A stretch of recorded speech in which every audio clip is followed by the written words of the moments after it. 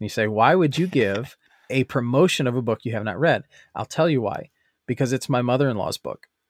And if you don't do it, you're not going to get a Christmas present.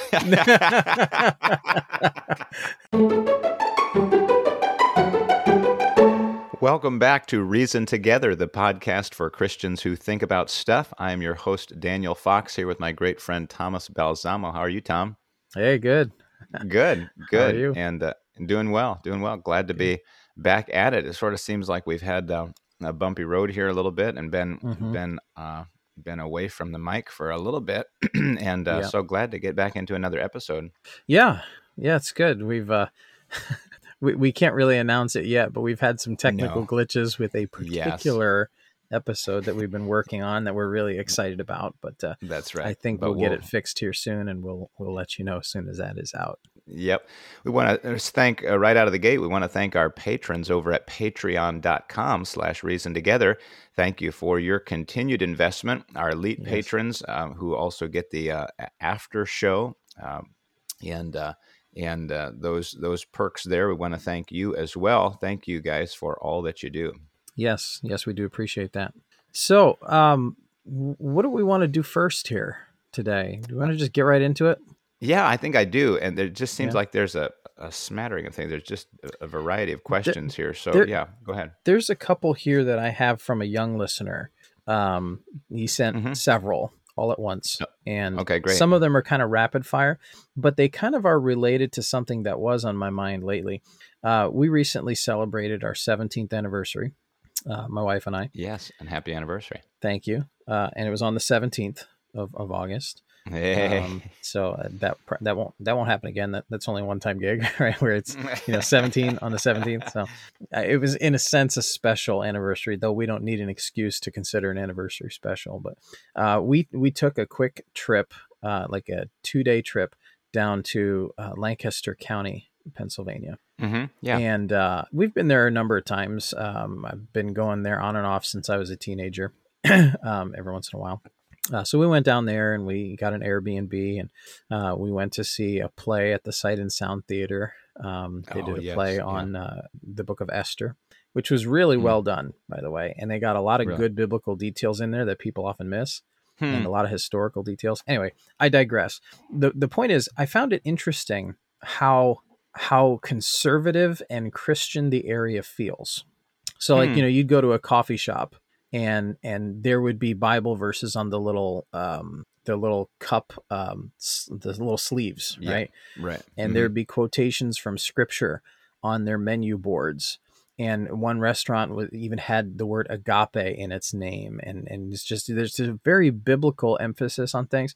Now, I suppose it'd be a different discussion as to whether or not all of that is genuine or whether or not it's kind of, touristy. Yeah. Right. That's a different discussion.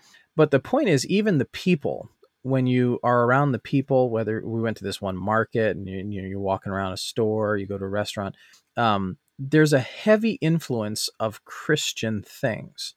So the area feels very different. And one question here that was sent in by a young listener was this, and it kind of had to do with a lot of the political talk that we're hearing today. There's been some actual legitimate discussion about certain states seceding from the Union. There have been actual cases in which certain areas or townships or districts are breaking off from bigger townships and districts that they don't agree with. So this young listener asks, if a conservative state breaks away from the Union, should a Christian move there? I thought that was an interesting question. Yeah. The short answer, no, not necessarily. And the parallel that comes to my mind is what happened in education when churches said, we need to start our own schools, and this is the answer now, Christian education, you send your kid to Christian school. Well, what we did was we peeled away from, all influence in the public school. And so is that necessarily the best option? I mean, is that the only option as well? If that's a conservative state, therefore, I must move there because they reflect my values, or do I stay where I'm at and influence in the way that I can? And I think that question does have a lot more tentacles, if I could put it that way. It's not just about it's not just about my politics. I mean, yeah, on a political level, would I want to go somewhere that's going to govern conservatively? Absolutely, because am I going to be the lone conservative in this liberal state and see anything go my way? No. However, there's so much more to life, and my influence in the lives of liberal people. Do I just want to move away and say, well, you guys just have your own reason? Go ahead. Well, I was thinking too. There's a lot of parallels between that and social media, right? Um, Okay. for some Christians, for me, getting off social media was a joy. I loved it. I loved getting off of there. And some might say, well, you got to stay on there and try to influence. And I see. you know, for those who would make such an argument, um, I would suggest that perhaps it didn't work or isn't working. I don't think the presence of Christians on social media has made social media better. And likewise, I would say the presence of Christians in the public schools, uh, I don't know that overall ever made the public school system any better. Both of those institutions, whether it be social media or the public school, we're going to do what they're going to do, regardless of Christian influence. It was always going to be that way. Um, and I don't know that, states would be any different. And I suppose maybe I'm taking somewhat of a doom and gloom view on it, but at least from what I know from scripture, that things are going to wax worse and worse. Do I really think that we should focus our attention on those institutions like social media or the public school system or whatever? I don't know that those should be our primary sources of doing the work of the ministry, if that's what we're going to call it. Now, whether or not you move, that's a different story. Because if all the Christians in blue states just up and moved to red states right now because they're simply more conservative and their values are more in line with Christian things, that is in a sense a denial of the need for the Great Commission. We're in a sense maybe trying to be the arbiter of whether or not we think God is still working in a place. But that's not to say God wouldn't lead some out of there, if that makes sense. Yeah, I mean, it can't be. I would push back on you probably some on the influence in the public schools and things like that. I mean, it sounds a bit deterministic, to say that, it makes no difference and that it is going to be what it is. However, I think you're right in the sense that the whole foundation of the public school is a philosophy, so we're already going into a school setting that's anti-Christian by philosophy. Sure. So yes, I mean there is some direct sense that we're fighting a majorly uphill battle, but are we really supposed to rescue the public school system? Is that a great job? No, I mean, but again, we can be a salt and a light in that scenario. Sure. In certain situations, and I would fall down on a bench basically like you did. In the end, it's basically to say that some people, it may be if we could use our Christianese on it, the will of God to move if they had a conservative state, and some not. It's not a cut and dried, it's a conservative state, therefore we all move there. No, not necessarily, because God has a plan for you to influence people somewhere, whether it's there or here in the midst of your liberal area. That'd be like saying all Christians need to move out of New York City. Right. I mean, well, I mean, there is something to be said for how palpable a culture is. And by that, I mean, you can palpate it, you can feel it, you can actually sense it when you're in a culture whose values are anti-God and are in line with the systems of the world. You can feel that. And likewise, you can feel it when you're in a culture, like when my wife and I were just down in Lancaster. Yeah. You can feel there's something different about that culture versus where we live. Yeah. When we go visit the Midwest, there's something different about that culture versus where we live. When we go down south, same thing. And it's not just that people talk different.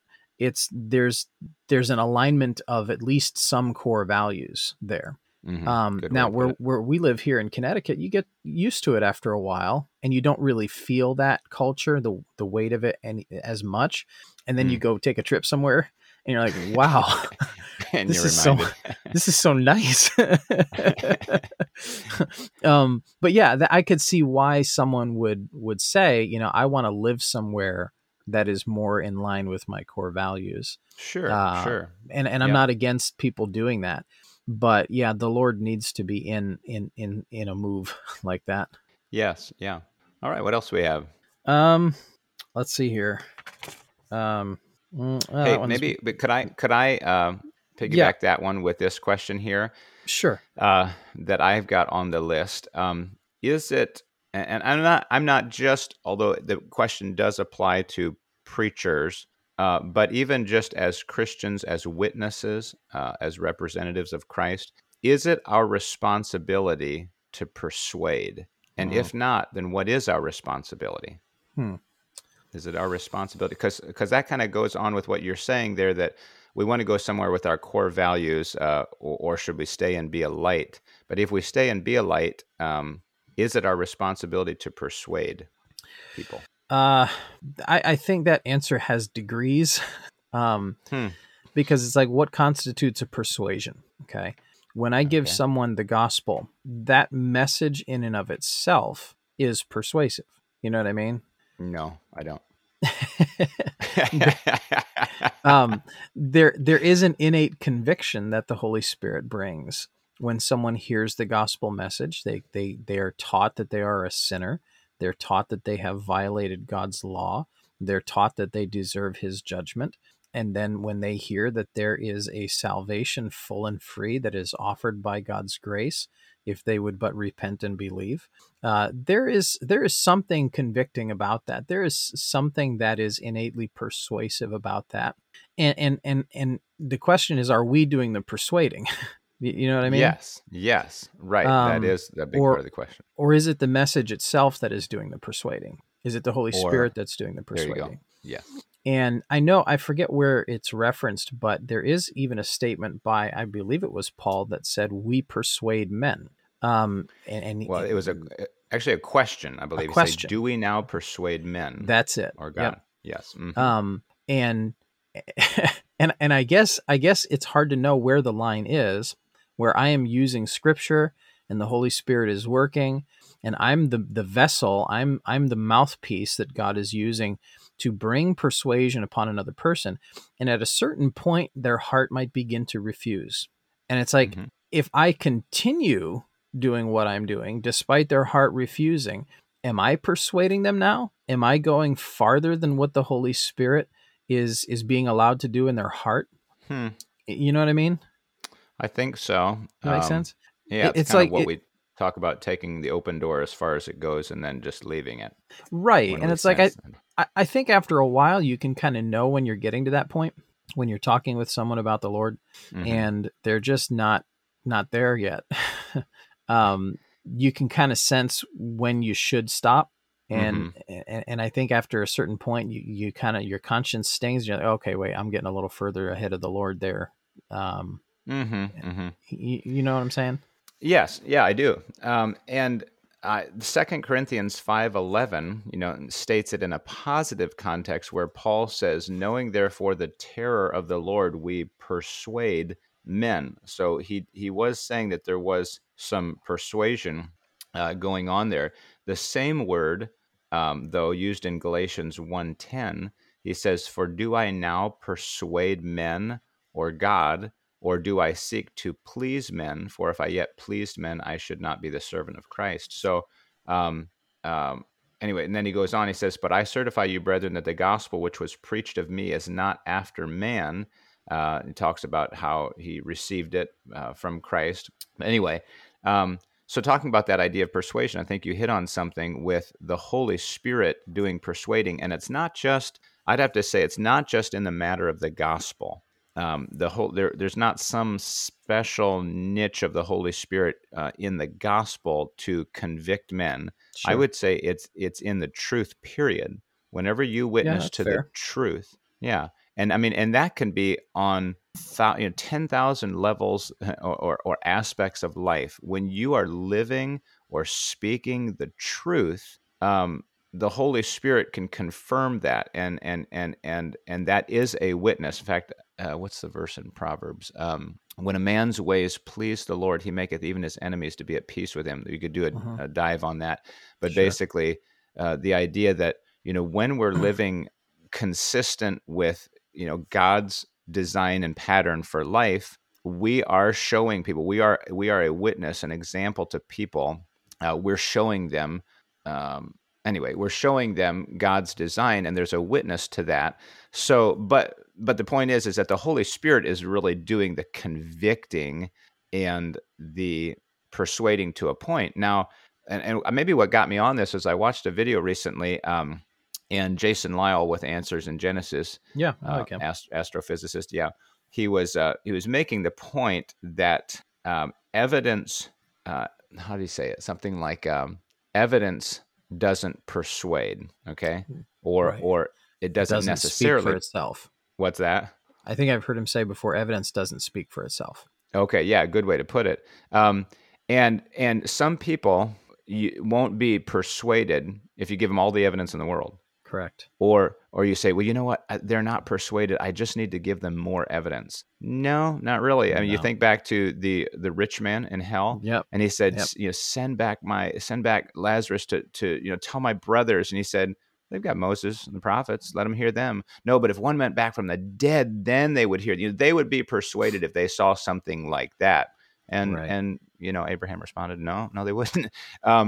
So persuasion isn't a function of the evidence, but it is an internal decision. And yet, obviously, we're a component in offering things that could persuade, or offering a witness, offering a case, but that case may or may not persuade. And I think we have to be careful to determine how to set our sights realistically as to what our role in persuasion is.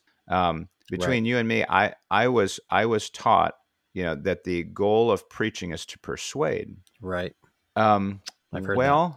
You have to be careful with that. I think that if because if my goal is to change your mind, and yet you're not willing to change your mind, or let's say maybe my depth of scriptural knowledge and my ability to use it isn't sufficient, so instead I turn to manipulative tactics. Now I can twist you, and I can get you down the aisle, and I can quote unquote persuade you, and yet that wasn't of the Lord. And yet other times I'm going to faithfully preach the word. I'm going to preach it correctly and accurately and with heart, and having done study. And some people are going to sit there and not be persuaded, and it doesn't mean I was a failure. Right. I was obedient, and I fulfilled my commission, if you will, in faithfully preaching or proclaiming the truth of the Word of God.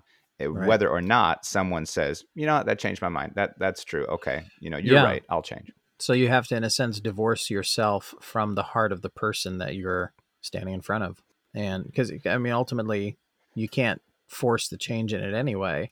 So you would say, instead of our responsibility being to persuade, our responsibility is to obediently represent truth. Yes. Okay, fair enough. Exactly. That's well said. Good. All right. What else do we have here? Anything you tickling your fancy here? Yeah. Okay. A couple questions I want to throw out to our listeners, and I'm not necessarily looking for a whole lot of discussion here, but I want some feedback. We can be saved for a while and be in the whole church scene and get so used to the way things are, and our, if you will, our traditions, our just way of doing things, our church culture, that we forget in large part, especially if we're not interacting with new believers a lot, what things we had to learn, or where they're at, what we need to cover. And I as a teacher and a preacher, I love to teach, and I want to deal with some questions that are basic that new believers ask. Several weeks back, a man called me and he said, I've never gotten a good answer to this. And I think his question was something like, but I never understood, why did Jesus have to die for my sin, or something like that. I mean, so it was some, and it's not that I don't think the man is saved, but it almost was kind of like a, wait, what, what about that? Why couldn't he have done something else? Maybe that, and it was, I kind of maybe struggled to understand, what's the question here? But anyway, we talked through it, and I gave somewhat of an explanation. But I guess it got my mind to thinking, what are those questions that these young believers are asking? that we just we take for granted because everybody knows that. We've known that forever. Yeah. So I guess I just wanted to kind of pull the audience here, pull our listeners.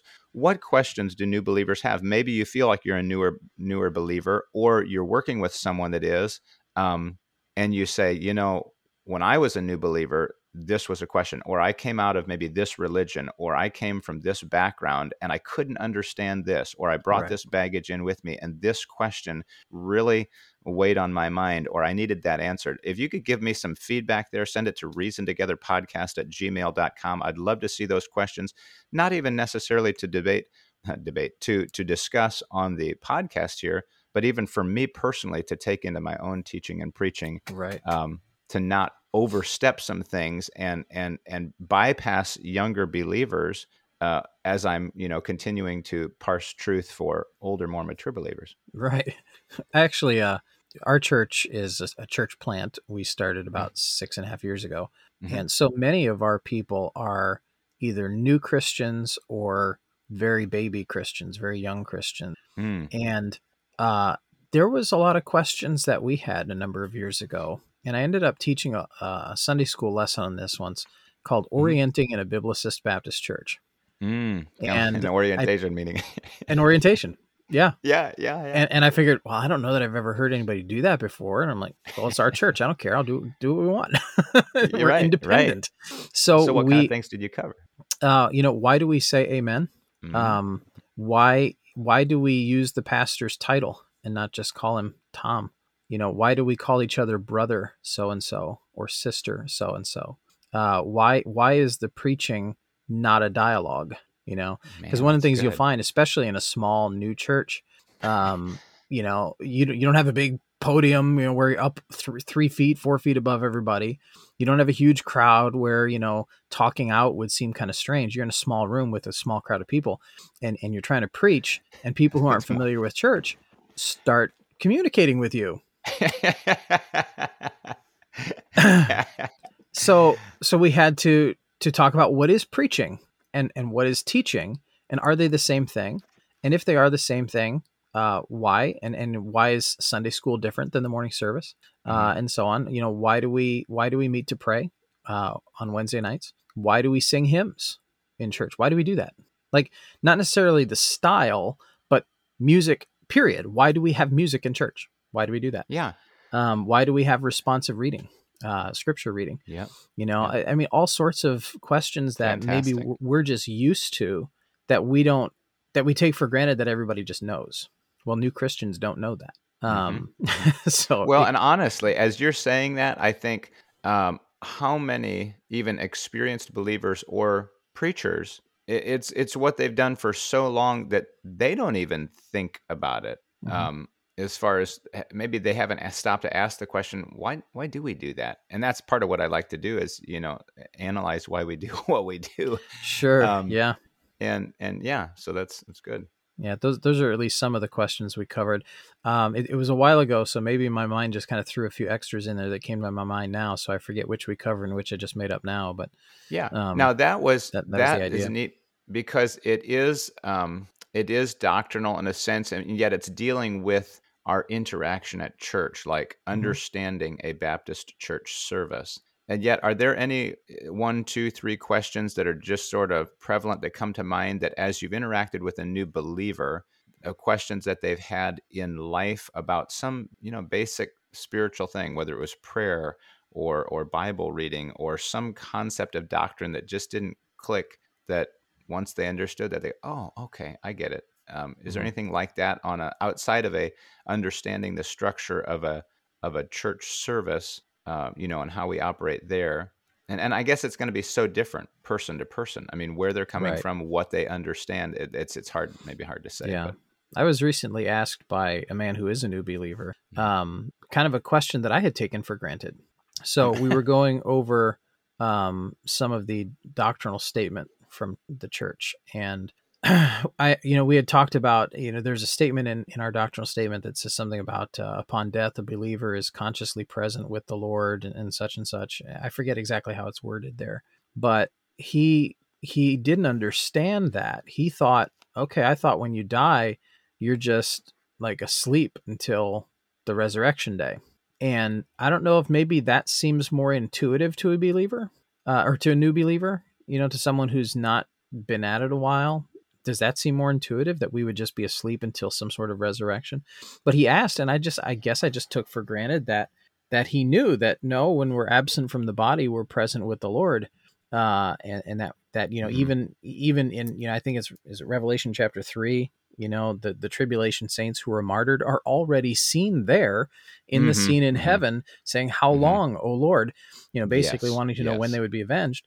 Their bodies are still dead upon the earth somewhere, right? And they're in heaven. So I guess I took for granted that he would know that, but it's easy to overlook it when you've been at it a while. Right.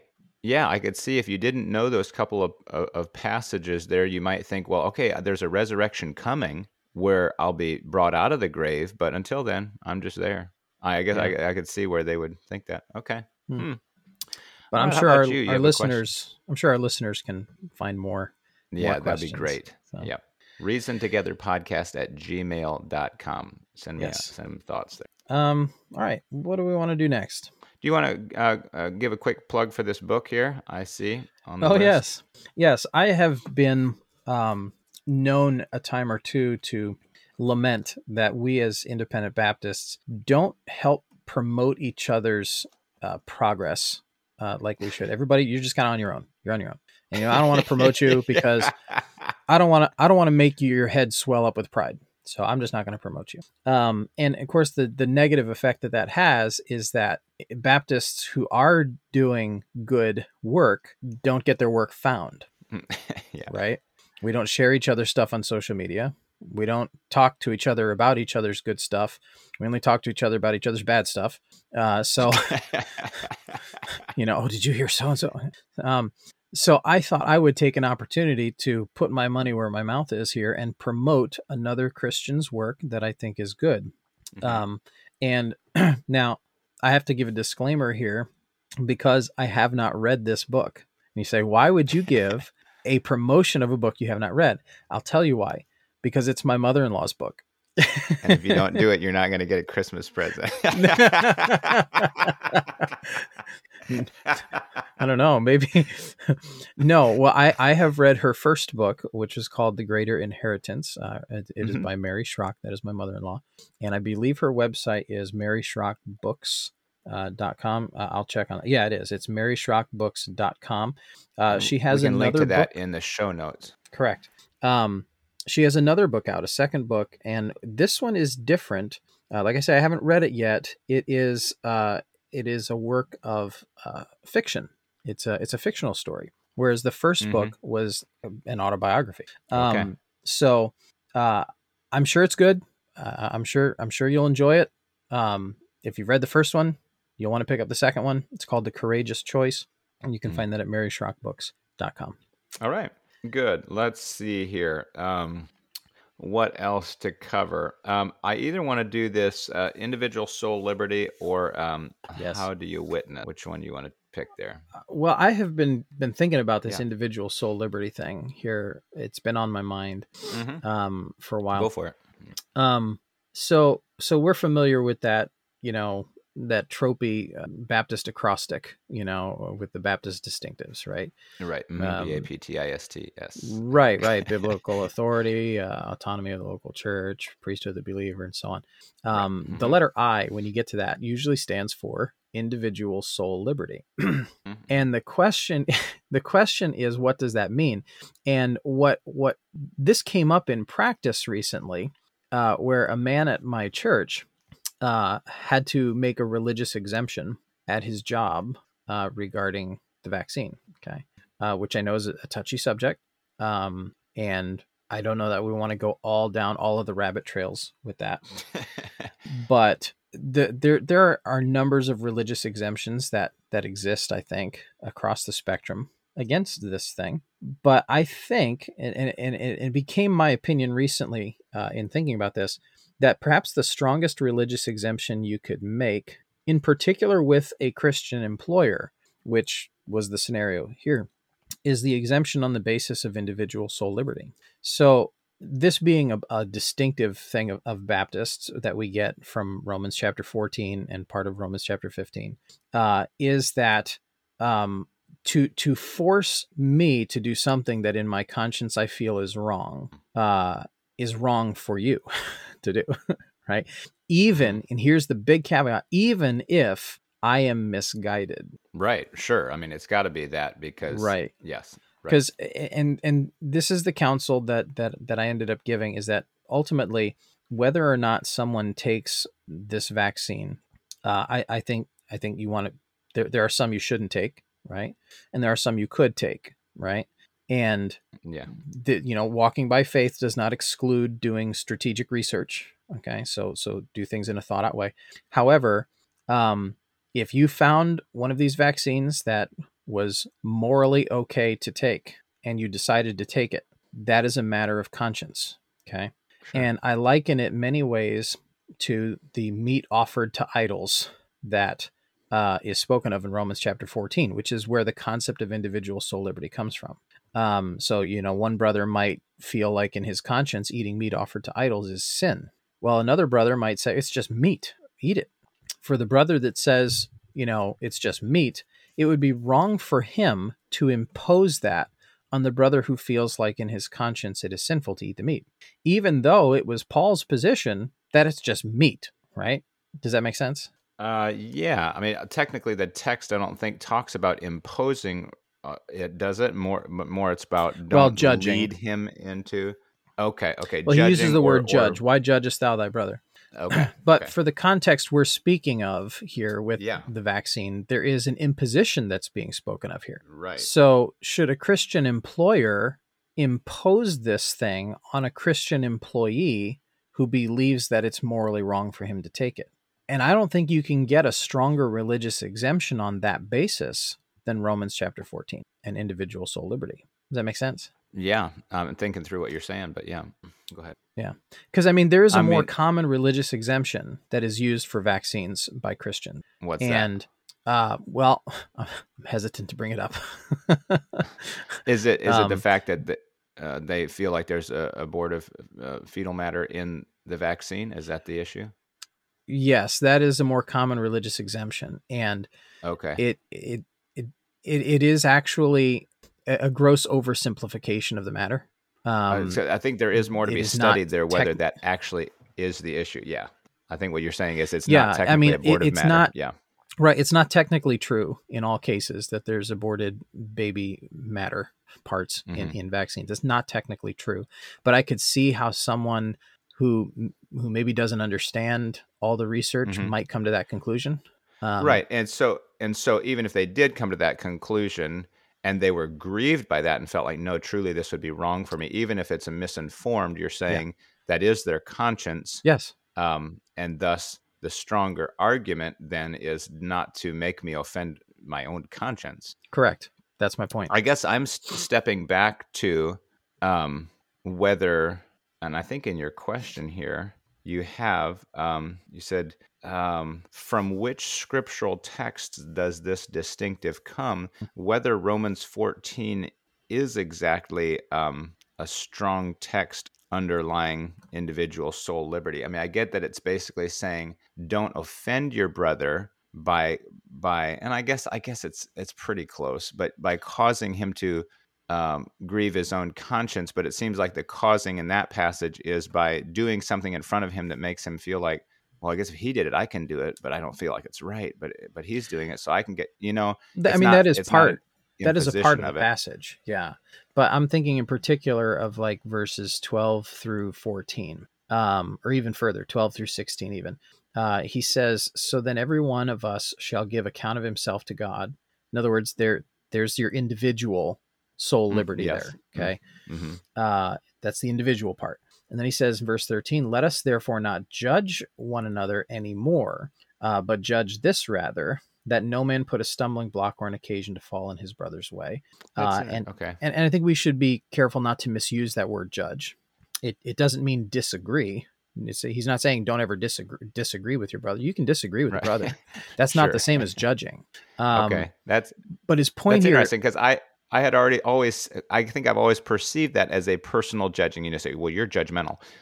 You're judging me for what I do. And yet really step that up the ladder, and judgment does turn into an actual legal thing, that I'm judging you. I'm putting on you a certain, what do I want to say? A certain punishment for not doing that. And that's what we are talking about, is that Right. you will be punished legally from a governmental perspective or from an employer perspective if you do not do this. Well, that is a judging.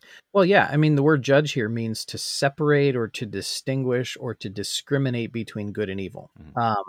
So when he's saying, let us not therefore judge one another anymore, I think he's, of course, talking in the context here about these matters of conscience, right? Where something could go either way. Yes. He's saying, stop picking your brother apart over what is actually a matter of conscience. If you're going to pick your brother apart over something, make sure that it is a doctrinal issue that the scriptures are clear about. But when something is a matter of conscience and can go either way, stop picking him apart. Stop discriminating, he says. That's what the word means. But he says, but judge this rather, that no man put a stumbling block or an occasion to fall in his brother's way. Meaning don't force him to do something that will cause him to sin, or don't live in such a way, you yourself, in which he might, by your example, fall into sin. But then he goes on further in verse 14. I know and am persuaded by the Lord Jesus that there is nothing unclean of itself, but to him that esteemeth anything to be unclean, to him it is unclean. But if thy brother be grieved with thy meat, and there's the meat there, he says, now walkest thou not charitably? Destroy him not with thy meat, for whom Christ died. So in a sense, you, by exercising your liberty, right, to eat that meat, you could be offending the weaker conscience of this brother who thinks it's wrong to eat the meat. Does that make sense? Well, I think so. I mean, basically, by what you do, you could be offending the other. My question is, well, is that then not simply imposing something on them? But what if a guy says, well, not that you're making me get the vaccine, but the fact that you even got the vaccine offends me. Right. That seems to turn the whole thing around. I think we've had a discussion about that before. But yeah, well, and I think both scenarios would apply in this passage, whether you're forcing someone to get it or whether they think just by you having it, that's offensive to them. I think ultimately the vaccine is a matter of conscience. Agree or disagree. I believe it's a matter of conscience. And if someone gets it, I think judging, to use the word here that he's using, judging would be wrong for you to do. And I mean that in the biblical sense of the word, not the modernist sense of the word judging. To pick him apart over that and to feel offended by the fact that your brother got a vaccine, that would be wrong for you to do, to judge him for that. Likewise, it would be wrong for him to judge you if you didn't get it. And he says right here in the chapter about meat, he said, let every man be persuaded in his own mind. This is a matter of conscience. And I think I'd have to agree with you on that. Now, for those listeners who are listening and say, well, there may be other reasons why they don't like the vaccine, or they think the whole thing is overblown, or that the whole, monolithic narrative, or nearly monolithic narrative is sort of ridiculous. Okay, well, that's true. But coming back to the, maybe there's some people that just feel like it'd be safer if I took the vaccine. I truly am more at risk, and I don't feel like there's a problem. Okay, to not disenfranchise, or what's the word we use in a church setting?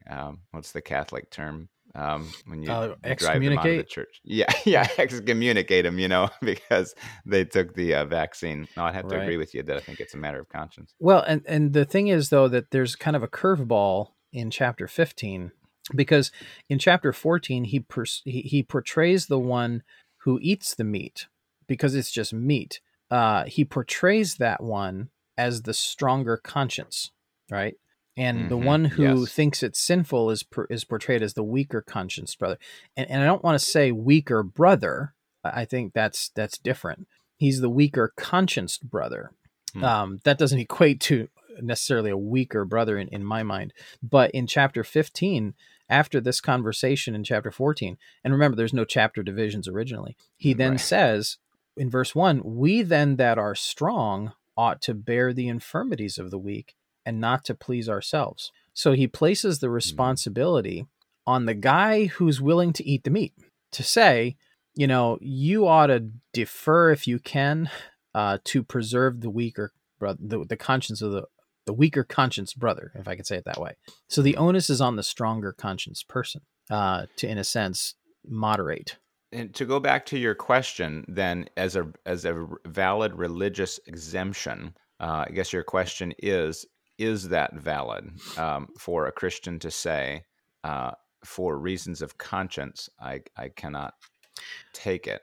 Well, I think it should be. And this Mhm. is why I made the distinction of there being a Christian employer in this scenario, Mhm. because that's the actual case here. Ah, However, I don't think a non-Christian employer would really recognize that as a valid religious exemption. I mean, our government should give us a conscientious exemption. If someone feels in their conscience it's wrong to take it, sure, they should not sure. mandate it for such people. I mean, really, they shouldn't mandate it at all. But there should be a conscientious objection. But our Mhm. government does not recognize Scripture the way they should. Well, and it's interesting. Like our form of government is made for a self-governing people, and once people refuse to be self-governing and they just serve their own lust, well, it's only a matter of time before the whole structure just comes crumbling in on itself. Sure. Well, I think I was going to make some sort of parallel here with the conscience issue that it has to be. Ideally they would say, if this violates your conscience, you don't have to do it. My fear would be, on the other hand, you'd have if you will, a lack of self-control in Christians who would then use that at every possible turn to basically structure their lives within quote unquote within the law to be exactly what they wanted it to be. Because every time they ran up against something they didn't like, to be like, oh, it's my conscience. Right. And so they, Yeah. I can't come to work at 8 o'clock because conscience. I'm doing my devotions, or whatever. Yeah. Um, That's a good point. so So, what would be the while limiting principle? I'd have to think on that one. I'd have to think. I don't know. It just, yeah. Obviously, it seems like there's a context and there's a degree to which you can go. Then at some point, somebody says, I don't, Tom, I don't like you wearing that shirt. I don't like it that you have Sunday night services. That offends me. I don't like it that, you know what I mean? And all of a sudden Right. they start to try to form your life based on supposedly their conscience, when then I think they're pulling the whole offense thing out of Yeah. context and all that. So anyway, Right. interesting Well, conversation. I think the vaccine is a different scenario in that it does constitute a violation of the sanctity of a person's body. That you're asking me to do something to my body that can't be undone once it's done. Hmm. That's different than saying, in my conscience, I feel like I shouldn't get up and come to work on time because I'm doing my devotions. That's not violating the sanctity of my body. I just need to be Hmm. Hmm. punctual, and in a sense, by Yeah. doing that, I'm violating other scriptural principles. But Yeah. the vaccine seems like a different scenario. So, if you've got some feedback on us on this topic here, the vaccine and what are we calling it? An individual soul liberty religious exemption Mhm. by conscience, let us know your thoughts. Reason Together podcast at gmail.com. We look forward to hearing from you. Otherwise, we're getting time to wrap up here. And so, once again, it's Reason Together podcast at gmail.com. And I want to thank you for joining the conversation. We've got a fun episode coming up. We look forward to releasing and explaining the difficulties we've had in in producing it. Yes. But until then, we just sort of have to keep tight-lipped about that, and hope to see you next time. Yes. Thank you for being here. We are encouraging balance, developing perspective, and connecting faith to practice. This is Reason Together.